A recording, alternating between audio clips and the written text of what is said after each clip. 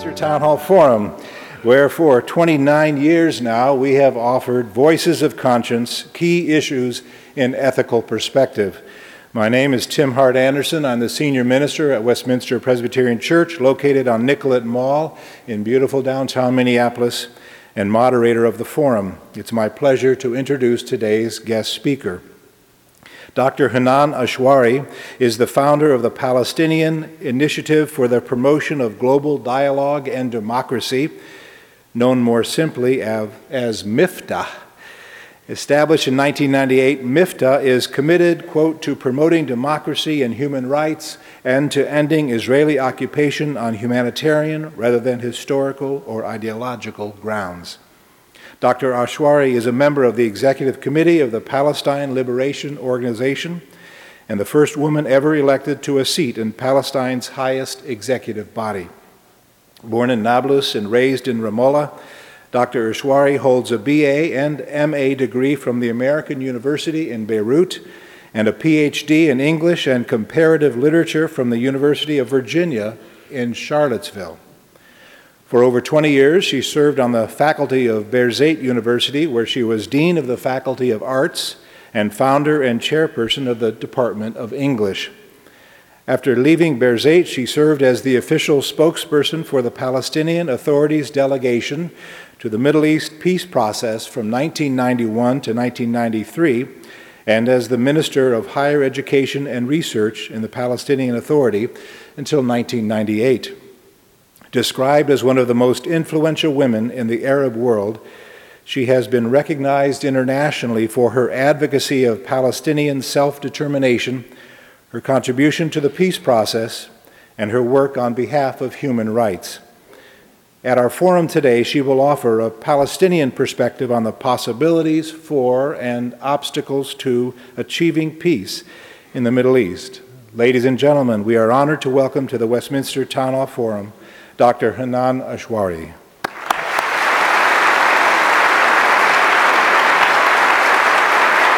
Thank you. Thank you very much. Thank you very much. Thank you, Reverend Tim Hart Anderson, but may I call you Tim?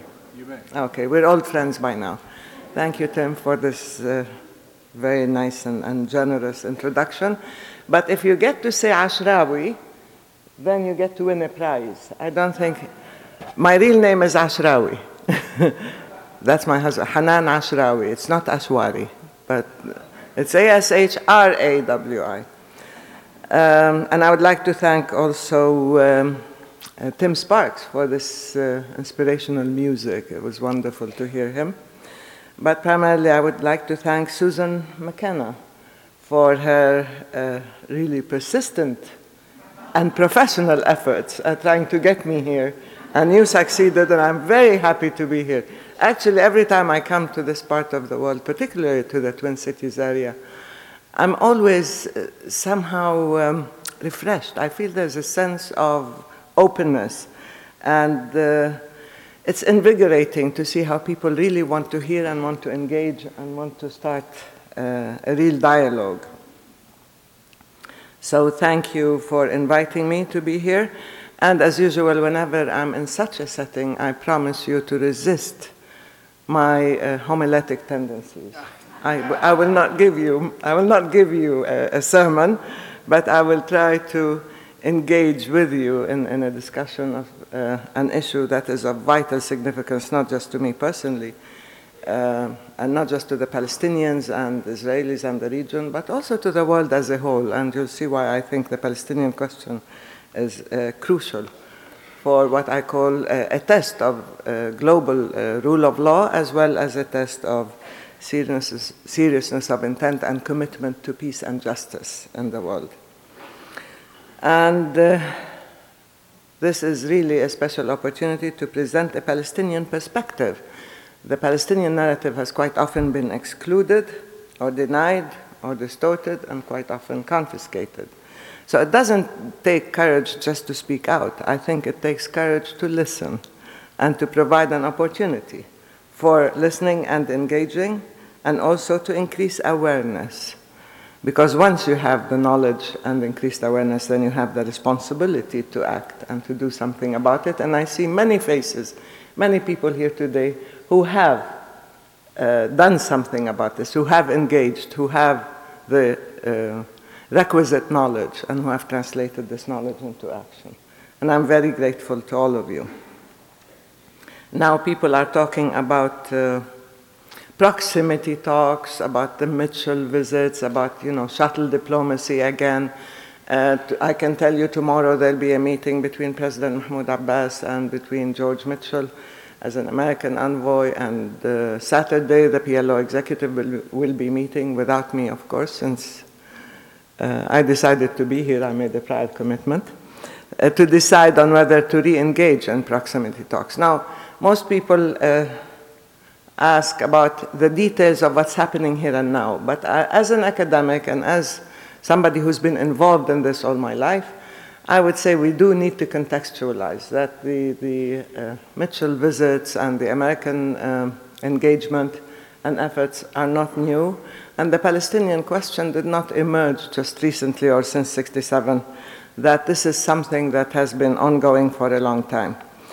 It is, of course, a multidimensional question. It's historical, it is territorial, it is legal, it's political, it's moral and ethical, it is human, and it's existential. It's so multidimensional that when you attempt to tackle it, to solve it, you have to deal with all these issues simultaneously. But one thing I can tell you, it is not and must not be religious or absolutist. This is not a conflict of religions. It is not a conflict between Judaism and Islam or Judaism, Christianity, and Islam, although an interreligious dialogue might be useful, but I certainly do not think that you should bring God into the conflict, or you can claim divine rights or absolute rights. I think this is a man-made conflict, certainly not a woman-made conflict.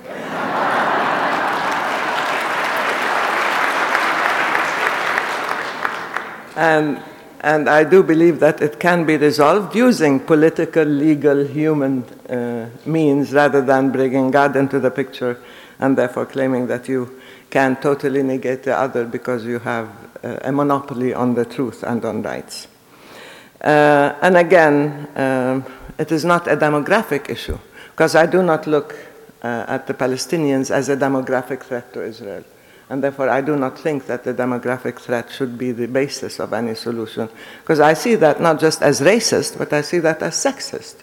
It's not a race between Israeli and Palestinian women as to who can have more children. I think this is a situation of blatant injustice, and therefore, to be resolved, it has to be resolved by removing the injustice. And we do have a right to freedom, to liberty, to our day in the sunshine, to our exercising our self-determination, not because we're a demographic threat, but because we're a people like other peoples with basic rights. And therefore, I don't mean to tell you it's so complex that it's intractable. No, I think it is complex, but it can be resolved if you have the political will, the commitment, the foresight, the energy, the courage to tackle all these issues. It can be resolved. And I do not believe any conflict on earth is intractable or beyond solution. But again, I try to caution against the overuse of the term conflict, because I don't think it's quite a typical term in terms of the discourse of the Palestinian situation. It's not quite applicable for many reasons. First, historical injustice did befall the Palestinian people in 1947-48 with the creation of the State of Israel. Certainly, we were the people of the land who were dispossessed and as I said, cast outside the course of history. We were denied. Our very existence was denied. For a long time, people thought we didn't exist as a nation, as a people. And of course, we were victims of the myth of the land without a people for a people without a land. So many people are surprised when they hear that there are Palestinians and that we do go back centuries and that we are heirs to the earliest Christian tradition in the world. This is something that many people would like to ignore, because once you have that knowledge, then you question another narrative which dismissed our existence and therefore justified whatever happened to us. Because if we were not dismissed, our narrative was confiscated or maligned or distorted to justify again what you do to your victims. So Our land certainly was not a land without a people, and we are a people with a culture, with an ancient history, and with a very deep-seated sense of pride in our identity and existence. And of course, we have constantly been cast outside the protection of the law, and Israel has been treated as a country above the law. The dual injustice that the Palestinians underwent was, one, the injustice of expulsion, uprootedness, dispossession, exile. We have the largest refugee population in the world, but since 1967 we also have had the ongoing injustice of the oppression of the occupation, an occupation which you all know deprives you of your most basic freedoms and rights. And certainly I call it an occupation that is a collective enslavement of a people, because one state has total and full authority over a whole captive population. So ours has been historically a struggle for affirmation, historical redemption, and of course historical vindication. Our identity, one that requires not validation in this sense, but recognition, the recognition of the integrity and cultural authenticity of the Palestinian people and rights. And we've been engaged in a quest for recognition and affirmation in all aspects. That's why when people, it's not, people might find it not very dramatic when we claim that Israeli claims to tabbouleh and hummus and baba ghanoush and so on are very painful to us. Because they're part of a grand identity theft, that these are our foods, including our embroidery. But there's also now an identity theft that's taking place, an ongoing identity theft, the transformation of the names of the Palestinian towns and cities and so on, and what Ilan Pappé calls the ethnic cleansing of Palestine, the displacement-replacement paradigm. You displace the people, you replace the people. But in so doing, there's also been cultural confiscation. Lately, many of our cultural and historical sites, including mosques and the old the walls of Jerusalem and so on, the Masjid Rabah and Bin Bilal in Bethlehem and in Hebron, the Ibrahimi Mosque, they were declared Israeli historical sites and so on. So this kind of creeping annexation and confiscation does not just extend to the narrative and the history, but also to the land, to the people, to the names, to the culture, to the identity. And it is something that we certainly feel has to be countered. There's also an asymmetry of power between occupier and occupied. There is no parity. And you know, assuming a sense of false symmetry that this is just a conflict between two peoples who are equal is not true, because this is a situation of occupation where you have one occupying power, a military occupation, and an occupied population. And there is a power imbalance there that is quite blatant. Besides, we don't have an ally of enormous power like the US, the way Israel does. Again, we've been subject to stereotypes, labels, attempts at dehumanization, and so on. However, I do not think that the public discourse domain remains captive to only one narrative, to the Israeli narrative anymore. This used to be the case, but now there are attempts here in universities and different civil society institutions, people of conscience, solidarity movements, to pick up the message and to speak out and to challenge the prevailing distortions and versions of reality that have very little to do with Palestinian reality. And finally, I believe that the Palestinian question is not a bilateral question given this asymmetry of power and cannot be resolved bilaterally, because then power is used or abused in order to the disadvantage of the weaker side. I don't believe it's unilateral, even though recently that term was quite common, especially with the Bush war on terrorism. Everything became unilateral, and this is an Israeli way, again, of deciding single-handedly on the ground and preempting the outcome of talks. It is actually a multilateral and a collective responsibility. As I said earlier, it's a real test for the international community, for its collective will, for the responsibility of power, and also for the global rule of law, to provide accountability for Israel, protection for the Palestinians, and of course the basic foundations of a just peace, whereby both peoples will feel that they are not doomed to this perpetual lethal relationship that is detrimental to both sides. It is the key to regional stability and development within the Arab world and elsewhere. And of course, it is the most emotive cause in the Arab world and the Islamic world. It shapes attitudes and perceptions and quite often policies. And of course, it has been used and abused many times by people who want to justify their own actions, extremism, violence, and so on. So we must not leave the Palestinian question up for grabs for people who are trying to borrow our constituency or our integrity. It is really a question of justice and has its own integrity. Now, currently, the Palestinians feel that the process that began in 47-48 is finding expression and continuity in the ongoing measures of the occupation, the displacement-replacement paradigm. There's a sense of a state of collective trauma and vulnerability, an ongoing multifaceted aggression, a negation of rights and freedoms, but also concretely on the ground, this unilateralism, this lethal unilateralism of land theft, settlement activities, annexation, and ethnic cleansing of Jerusalem, and I can talk about this open. My daughter's ID was confiscated as a Jerusalemite because they just decided arbitrarily that the center of her life is no longer Jerusalem. So this is ongoing. She's part of the almost 5,000 people whose IDs were confiscated in 2008, and this is ongoing now. And of course, the tragic house demolitions of people and expulsions from their own home in Jerusalem, this has been ongoing lately.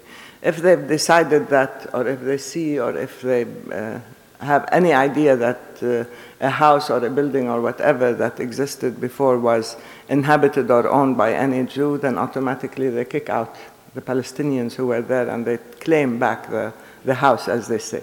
Well, if you use that logic, then of course the Palestinians can claim back close to 75, 78% of all the land and property in Israel, because it belonged to us. So how can you say that you have the right to claim a few houses that may have been inhabited or may have been owned by Jews in 1930 or 1890 or whatever, and then you deny the Palestinians all their property, private, collective, church property, mosque, trust property, and so on. This is a very dangerous logic to adopt, because once you start that, then it applies to both.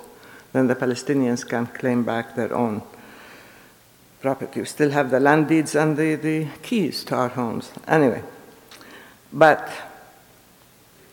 as I said, this is ongoing. Jerusalem is encircled in a variety of ways. It is besieged by a wall. It is, and you know the horrendous wall by the settlements around Jerusalem, and of course by military checkpoints and gates and so on. Those of you who have been to Palestine know how difficult it is, if not impossible, to get to Jerusalem. And if you happen to be a Palestinian who doesn't have a Jerusalem ID, you cannot go to Jerusalem unless you get a permit. And these permits are very difficult to get, if not impossible, and very rare indeed. And of course, this wall of separation, the apartheid wall, we call it a wall of separation and annexation, snaking through the West Bank, separating Palestinian from Palestinian. It is not built on Israeli land, as you know, it is built on Palestinian land. It doesn't separate Palestinian and Israeli, it separates Palestinian from Palestinian, and at the same time, it imprisons the Palestinians inside this wall. It steals our horizon. I've always said there's nothing, very little that you can do that's much worse than stealing other people's horizons. If you cannot look beyond a wall all your life, and a wall that is so ugly and so unjust, so blatantly unjust, then you certainly are creating a situation of collective victimization. But not just for the Palestinians. I believe it also imprisons the Israelis behind that wall. And it shields them from knowing what actually is happening to the Palestinians and from the consequences of their own government's actions. This kind of imposed ignorance is also very serious. because then you do not take action. Before, there used to be more solidarity movements from Israel. There are, of course, and I would like to mention, there are Israelis who stand up, who speak out, who challenge people like Rabbis for Human Rights, people like Israeli Committee Against House Demolitions, people like the Women in Black and the Israeli Women's Movement that has been very active. But at the same time, this forced separation of the two people where you see only the worst and you prepare for further conflict, again, undermines the potential for a real agreement. There are many Israelis, like internationals, who demonstrate regularly against the wall, and this kind of protest movement has become really quite effective and not just a statement, but also a symbol of this universal solidarity and willingness to stand up to injustice and oppression, and we salute it, certainly. And of course, Israel continues to act as such with immunity and impunity. We do have one of the most hardline extremist governments in Israel. And before that, of course, the war on Gaza is an expression of how far people can go in targeting a captive, innocent population. And when, I don't want to give you all the statistics, I'm sure you know, we have over 1,440 people killed, over 5,400 injured, 108 women, 417 children, 22,000 buildings destroyed. Gaza continues to be, of course, under siege, a siege of starvation. And many of the national institutions have been demolished or bombed to smithereens, including universities and mosques and public institutions, including the Legislative Council building and so on. I don't see how guilty they were. The use of internationally prohibited weapons like white phosphorus bombs and so on. You've heard all these things. It's been very dramatic, very tragic. The problem is when Justice Richard Goldstone wrote his report about Gaza, instead of attempting to look into that report and see where Israel has really gone wrong and to carry out a process of self-examination and criticism, they attacked Justice Richard Goldstone, who's a man of tremendous integrity, the man of serious courage. I've known him for many, many years. And he was working in South Africa, and he was part of the Truth and Reconciliation. He was also head of I'm sure you should have him here, he's remarkable, but head of many tribunals. But he was really maligned and personally maligned and attacked, and they attempted to discredit him and so on. Again, the typical case of avoiding any kind of accountability and of attacking the messenger and the person who does speak out, speak truth to power, as you know. Again, the pursuit of the systematic deconstruction and dismantlement of Palestine, which is happening before our very eyes, including, as I said, the cultural expropriation. Now, in 1991, when we entered the peace process, and I was personally involved in dialogue and negotiations and so on, way back in the 70s when it wasn't even fashionable or popular to do that, but we were trying to forge a common language to see how we could resolve this issue. We've always had a very clear objective and no hidden agenda. We talked about the devolution of occupation and devolution of statehood as two parallel processes, peacemaking and nation building. These two have to proceed side by side, simultaneously. They are interdependent. You do need to build the Palestinian state, and you do need to remove the occupation per se. Now, this has been a valid objective throughout. We do not have any hidden agenda, as I said, or irredentism, but instead we ended up seeing on the ground the reversal. We have the devolution of statehood and the evolution of occupation. The occupation has reinvented itself in many ways as a system of power and control under the guise of security, and has attempted to deconstruct Palestinian realities, to transform us into population centers that are totally separate, especially through the system of military checkpoints and a total curtailment of freedom of movement of people and goods.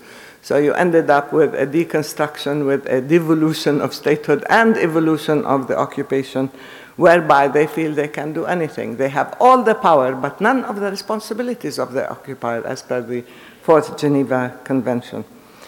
And instead of recognizing the magnitude of the Palestinian compromise of accepting 22% of historical Palestine, which was occupied in 1967, which is the West Bank, including Jerusalem and Gaza, as the land for the Palestinian state, they're trying to say, okay, now what's mine is mine, let's see how much I can take of what's yours. We're saying this is a historical compromise that has to be recognized. That wasn't done easily. It was very painful and very painstaking to be able to achieve this compromise. And now that, ironically, there's a global consensus that the two-state solution is the only workable solution. It may not be absolutely just, but it is relatively just, to accept the 67 lines and to establish the Palestinian state side by side alongside Israel. Israel is doing everything possible to undermine and destroy that solution. Through blurring the divide, by building more settlements, confiscating more land, and so on. And as a result, since we've been engaged in all these negotiations without any concrete results, we are in danger of losing the constituency for peace if they see negotiations proceeding without any impact on the ground. Now, we can say that I belong to an endangered species, a minority that still believes that a two-state solution can be had if we act rapidly, decisively, and with a sense of real urgency and responsibility. It is disappearing. There are many Palestinians now who are saying the only option left is the de facto one-state solution. Even the term binational is not really accurate because that presupposes a sense of equality and symmetry, but a state that, in a sense, is a real apartheid state where you have gradually a minority, an ethnic, religious minority perhaps, running the lives and rights of a majority. But this is what Israel has to decide for itself. It's not for me. And as I said, I don't describe it as an ethnic or as a demographic issue. I still see it as a human, moral, political, legal issue and has to be resolved accordingly. But in order to get there, we have to adopt a triple-tiered approach rapidly. We have to curb all these violations we talked about, all these prejudicial unilateral measures on the ground, particularly as related to the core issues of negotiations: Jerusalem, refugees, settlements, boundaries, water rights, security. All these things are part of a package. And Israel cannot predetermine these issues before any type of negotiations or agreements. And, of course, all settlement activities must stop. All decisions, including the latest decisions, we can talk about what happened with the US envoys in a little while, these must cease, and Israel must be held accountable. 2, the nation-building process in Palestine must be supported and empowered. Of course, Salam Fayyad's plan of the embodiment of the state on the ground is a positive, proactive approach, but it still needs institution building and development, needs a political framework. And we do need to ensure that we are building a democracy that is based on the rule of law and respect for human rights and freedoms for all Palestinians, and not in accordance with the neocon agenda of exporting the democratic revolution again. We call on the world to respect the outcome of elections. You cannot ask for a democracy provided the Palestinians guarantee the outcome, or you elect the people you will like. It is unfortunate sometimes people are elected whom others don't like, but you have to respect the results. You cannot decide to boycott. Here we were under occupation, and we were subjected to sanctions and boycott because the Palestinians elected Hamas for a variety of reasons, including abuse of power and so on by Fatah and the National Authority, and including the lack of progress in the peace process and a variety of things. But still, instead of punishing the occupier, for decades we've been saying, hold Israel accountable, carry out any type of sanctions, and they said, no, don't even dream of it. But when it came to the Palestinians, just for electing the wrong party, quote unquote, we ended up being under sanctions while we were already under occupation. So that added not just insult to injury, but great hardships and tremendous deprivations. Anyway, and it really undermined what we were trying to build as an active, vibrant, multi-party, pluralistic democracy that is inclusive, that is tolerant. We have to help now heal the rift and try to achieve national unity. We believe Hamas is part of a pluralistic democratic system, certainly not a substitute, but part of a democratic system. And in one way, I have my right to oppose their social agenda as well, because we want to have an enlightened social and cultural agenda that is, as I said, tolerant and inclusive. And we need to work out our reform agenda and institutionalize a whole system of good governance by law and practice as well. The third is the rapid and effective engagement for a just peace.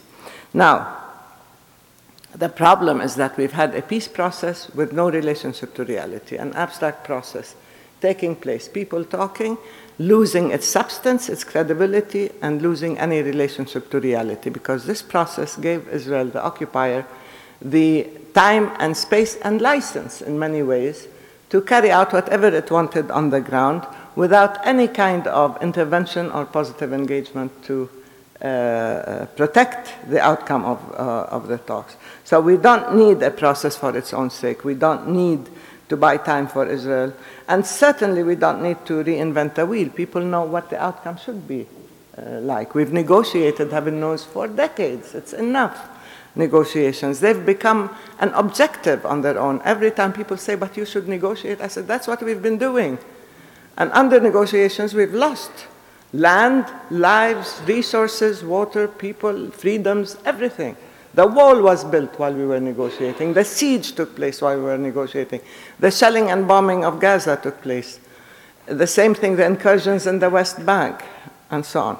So what we need to do is ensure that this time we do have a clear, decisive, not negotiating process, but agreements to be implemented based on international law, UN resolutions, with clear terms of reference and objectives, with a clear end game, a binding time frame. As I said, there's a sense of urgency. We need to address the core issues, not the side issues, and no transitional measures. I'll be done very quickly. I'll wrap up. I warned him. He's been forewarned. I said, you'd better not be subtle. Tell me time is over, and I'll stop. It's over. We don't need the phased approach or transitional approaches in any way. We don't need this invention of a state with transitional borders or provisional borders. We need a real state with sovereignty. And of course, we need to activate the quartet, change reality on the ground, and change the lethal dynamic on the ground. We're willing to accept international troops and peacekeepers. We need monitoring and verifying mechanisms, concrete steps to bring about Israeli withdrawal, and the recognition of the 1967 boundaries with Jerusalem as the capital, as per either the European initiative and, of course, the Arab Peace Initiative. And we have to think outside the box, and we have to act before it's too late. There may still be an opportunity. Peace in Palestine is still possible. It is something that can be had. It is a very noble endeavor, regardless of the very difficult path ahead. Thank you very much. Thank you, Hanan Ashwari.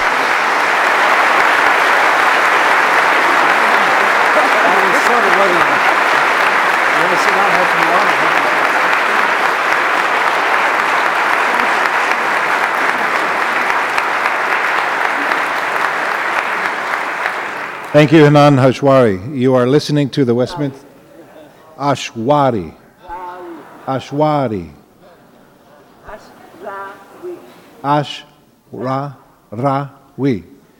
Right, thank you. You are listening to the Westminster Town Hall Forum, broadcast from Westminster Presbyterian Church on Nicollet Mall in downtown Minneapolis. I'm Tim Hart Anderson, Senior Minister at Westminster Presbyterian Church and moderator of the forum. Our speaker today is Palestinian legislator, activist, and scholar Dr. Hanan Ashwari. While the ushers collect questions from our in-house audience, I'd like to invite the radio audience to join us for our new summer series, Forum Fest, which will run June 23rd to June 26th, and will feature Newsweek columnist Jonathan Alter, Johan von Schrieb from Doctors Without Borders, comedian and co-creator of The Daily Show, Liz Winstead, and the Cantus Vocal Ensemble in concert. And now Hanan Ashwari. Hanan. I practiced this over and over again before our event. Now, Hanan, if you will return to the pulpit, I will present the questions from our audience. Thank you. I wonder if you could speak about the viability of a two-state solution when Gaza is separate from the West Bank and getting more and more separate thanks to Israeli policies. Is it realistic to think about a two-state solution when one of the states, that is the Palestinian state, is not really viable? That's true. No, it is still realistic, but just barely so to talk about a two-state solution. Not because Gaza is separate. In the prior agreements, we do envisage how to connect Gaza and the West Bank with a land corridor and so on. This is true. The problem is the internal divide and the rift, the political rift between Gaza and the West Bank, not the territorial rift. And this is a result of many things that we can, if you have an hour, I can tell you why, but... we don't have an hour. No, we don't. Okay. So I know that there are serious problems, internal domestic political problems, and we do have a rift, and we're doing our best to heal that rift and to try to get national unity, not in the sense that we are all monolithic and we have to think alike. No, but in respecting our differences and in creating a democratic system that allows for peaceful dissent and peaceful disagreement in opinion, and to have a democratic, pluralistic system of governance. So that's not the problem. We will deal with this. The two-state solution remains viable, barely just, but the problem is not that. The problem is the land theft, the settlements that have taken that are stealing part of the West Bank, the transformation and annexation of Jerusalem, the building of settlements around Jerusalem. When we started negotiations, there were 100,000 settlers. Now there are over 500,000 settlers in the West Bank. And this is a problem that has to be dealt with. And you cannot say that there are facts on the ground that have to be taken into account. These facts on the ground are illegal. The land that they are built on belongs to the Palestinians, and that's the necessary land in order to build a viable Palestinian state that is territorially viable, demographically viable, economically viable, with the resources needed. That's the real problem. That's the real challenge to the two-state solution. Several questions about the Obama administration. Has President Obama and his perspective on peace in the Middle East changed anything substantively about what you do and hope for in the Palestinian-Israeli peace process? And further, if you had Obama's ear tomorrow, what would you say to him? I'll try to see him if I can soon. But I will tell you, I'm glad you asked this question because I had a whole section that I had to omit because so now I'm going to do that. Look, for the last 8 years, the pre-Obama period was really a tragic situation for the Palestinians and the world because it was characterized by the so-called war on terrorism. The strategic doctrine of preemptive strikes, the neocon ideology with the extreme Christian right, and so on and so on. We ended up with a political vacuum in Palestine, in the Middle East, that was filled by military action and by extremism and violence. And of course, the US became part of the military with the war in Iraq and so on. And that vacuum, that lack of engagement, that lack of responsibility in terms of the American role, and the fact that Israel was a domestic issue in the US, all had a very adverse effect on peacemaking and the peace process. We saw the sort of regression, the sliding into the slippery slope of greater violence, greater distrust. In 2002, we were under occupation. We were being shelled and bombed. We found ourselves without streets, without electricity, without roads. I was in my house for 40-some days under curfew, where you couldn't leave at all, and the roads around me disappeared, and the tanks took over, and we were shelled from... Anyway, so that was before. When Obama took over, he articulated a message that was different. I'm sure you've heard this collective sigh of relief from the Middle East and the Arab world and the Islamic world, that finally there's somebody who's reaching out. The Americans are saying we want to prioritize peacemaking rather than a war on terrorism as a military adventure. The Cairo speech on June 5th of President Obama was very promising. And we felt you have somebody who wants to engage immediately from the beginning with concrete steps. He appointed George Mitchell, he moved ahead. We were extremely encouraged.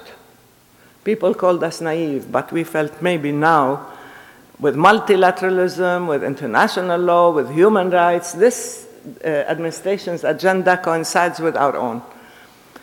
What happened was, when he appointed George Mitchell, he came to Palestine, Israel, and the Israelis said, no thanks. George Mitchell said, and Obama said, stop all settlement activities, including Jerusalem. The Israelis said, no, Jerusalem is ours, and we're not stopping settlements. A whole year was wasted, where the Israelis continued to build settlements, continued to annex the land, and continued to thumb their nose at the American administration, and they said nothing. I said, in that case, I would stand up and say the Israelis are refusing to cooperate. Now, they're trying to start a new, what we call, not peace process, but negotiations or talks called proximity talks. In the 1980s, we used to have proximity talks with the mediation of the Dutch, because they invented those talks. They brought in the PLO and the Israeli members of a delegation and put them in the same hotel in The Hague, I think, not Amsterdam. And the Dutch foreign minister went between them back and forth. Because at that time Israel did not recognize the PLO, and they wanted to get some kind of dialogue going. Now we're way beyond proximity talks in terms of political talks, but in terms of reality on the ground, no, we're way behind. So the problem is that the Israelis have refused to comply. They said, okay, we will build settlements in and around Jerusalem. We will build infrastructure for the settlements. We will continue to build public institutions in the settlements.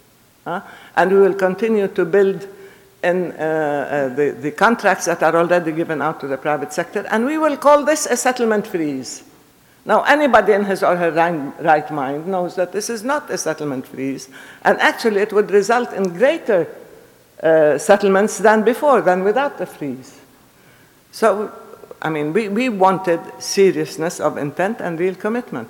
Then the Israelis said, we want to control, we want to leave the military in the Jordan Valley. So, and when Joe Biden came to Israel and the West Bank to launch the proximity talks, which is a very, very minuscule achievement, the Israelis announced that they're building 1,600 units, settlement units in Jerusalem, in a settlement near Jerusalem. So that was a great slap in the face. Before that, when Mitchell was there, they announced 112, but I guess the higher you are, the more settlements they will build. And then, to add insult to injury, there were attacks on the American administration by saying that some pro-Israeli groups started talking about Obama as a one-term president. Instead of defending the Israeli position, as they see it, they started attacking the American administration, which also backfired. And then with the AIPAC convention, Netanyahu came to Washington, and right from Washington, he told them that Jerusalem is ours, we'll continue to build in Jerusalem, and so on, in a sense, bringing the message home to the administration. Then there were all these ads in the papers. Elie Wiesel, I know he was here, but I don't know how he got the Nobel Prize, but anyway. He and Ron Lauder and these guys put these ads in the paper that Jerusalem was mentioned, 600 times or whatever in the Bible. Somebody said it wasn't, and it wasn't mentioned in the Quran or something like that. And he wants to transform this into a religious conflict again. And people are interfering in negative ways. Then they started this action with signing statements in the Congress, both houses of Congress, against Obama's intervention in the Middle East. Don't put pressure on Israel, they said. Israel is our ally. Now, they're not doing Israel any favors, and they're not doing the U.S. any favors, because the U.S. has been paying a price in its standing, in its credibility, in its interests throughout the region because of Israeli actions and because of lack of accountability for Israel. So now, now that you've asked me about the Obama administration, now they've said, that they are going to move rapidly in the sense that they understand that this requires decisive action with a sense of urgency. The cessation of settlement activities is an implicit thing. I'm not going to say this officially. This is unofficial. That there will be no settlements building in and around Jerusalem. That the U.S. will declare openly if either party is engaged in any acts of provocation. Now, settlements are blatant acts of provocation, of course. And there is talk of some sort of lifting of the cover because the U.S. always used the veto to protect Israel in the Security Council from any kind of accountability. There's also talk that there may be thinking of an international summit that will address this issue. All these things are working together to see whether we can resume some sort of drive that is decisive and rapid and substantive very quickly to bring about an end to this tragic situation. Thank you. Many in this country view the settlement building on the Israeli side as roughly akin to the act of provocation from the Palestinian side of violence, random violence perpetrated against Israelis. You haven't said much about that other than referring to it as so-called security issue. Could you address the matter of Palestinian violence directed against Israel, especially against Israeli citizens? Suicide bombings, rockets, etc. Yeah, whenever I present the Palestinian perspective, I'm always asked why I don't present with it the Israeli perspective. Nobody asks the Israelis why don't they present the Palestinian. But anyway, no, this is true. We have been engaged in a mea culpa and in an expression of guilt and so on. Whenever we do anything wrong, we say it. There's nothing to hide. The problem is we're not occupying Israel. They're occupying us. So when people say, well, what do you have to offer in return? I say, if they remove their settlement, we will remove a settlement. If they withdraw, we will withdraw. But we don't have the same power that they have. They release prisoners, we will release prisoners. Now, Palestinian violence. The issue of Palestinian violence has been addressed in abstraction, as though there was no provocation, as though there was no reality of occupation. The occupation is a pervasive system of military violence. And when you live in a violent situation like this all your life, you have to be really a saint. I'm not saying we're all saints, but you have to exercise extreme self-control not to resort to violence, not to do unto others what was done unto you. And there were people who did resort to violence. There were people who think that armed struggle is legitimate. There were many of us who said, no, even though it may be legitimate, but we do not resort to violence. You do not adopt the means and the methods of your enemy. If they do use violence against you, it doesn't mean, if they do kill your women and children, it doesn't mean you have to kill theirs. And you have to maintain, particularly as the weaker party, as people who are under occupation, we are being held by more stringent standards, like women. We're generally expected to be much better behaved than our oppressors.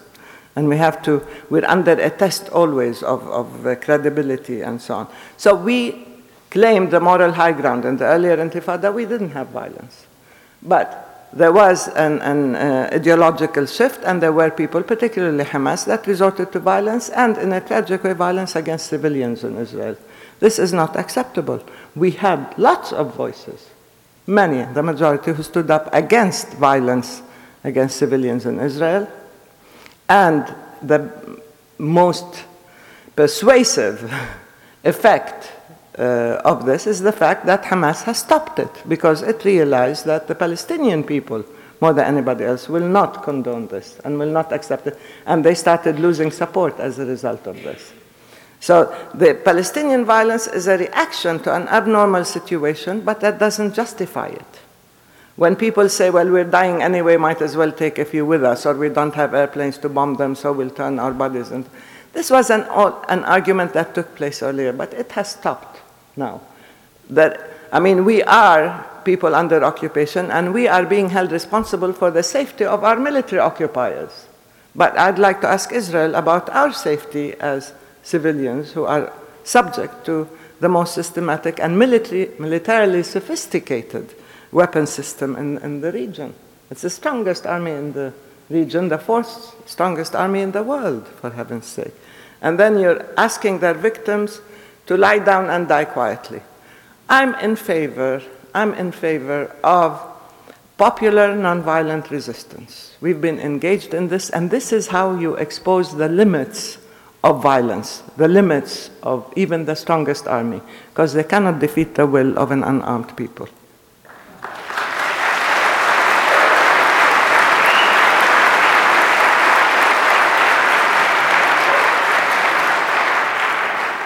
We have a very short time left. If you would respond to the question of your hope. Do you have serious, realistic hope for peace in Palestine and Israel? And if so, why? Yeah, I do have hope. Some people call that naive.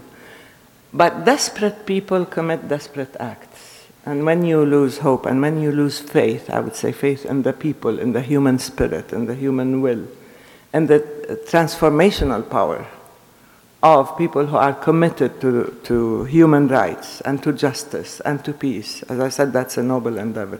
If you lose hope, if you lose faith in all these things, then you give yourself license to do the opposite.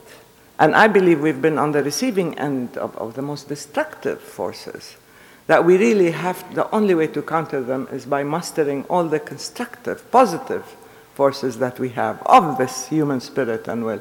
That's why I have faith in people, in the Palestinian people, in people like you, in people of good conscience, in all the solidarity movement throughout the world, and the fact that maybe governments are not always governed by what's best for everybody, but what's best for individuals, power politics, and so on.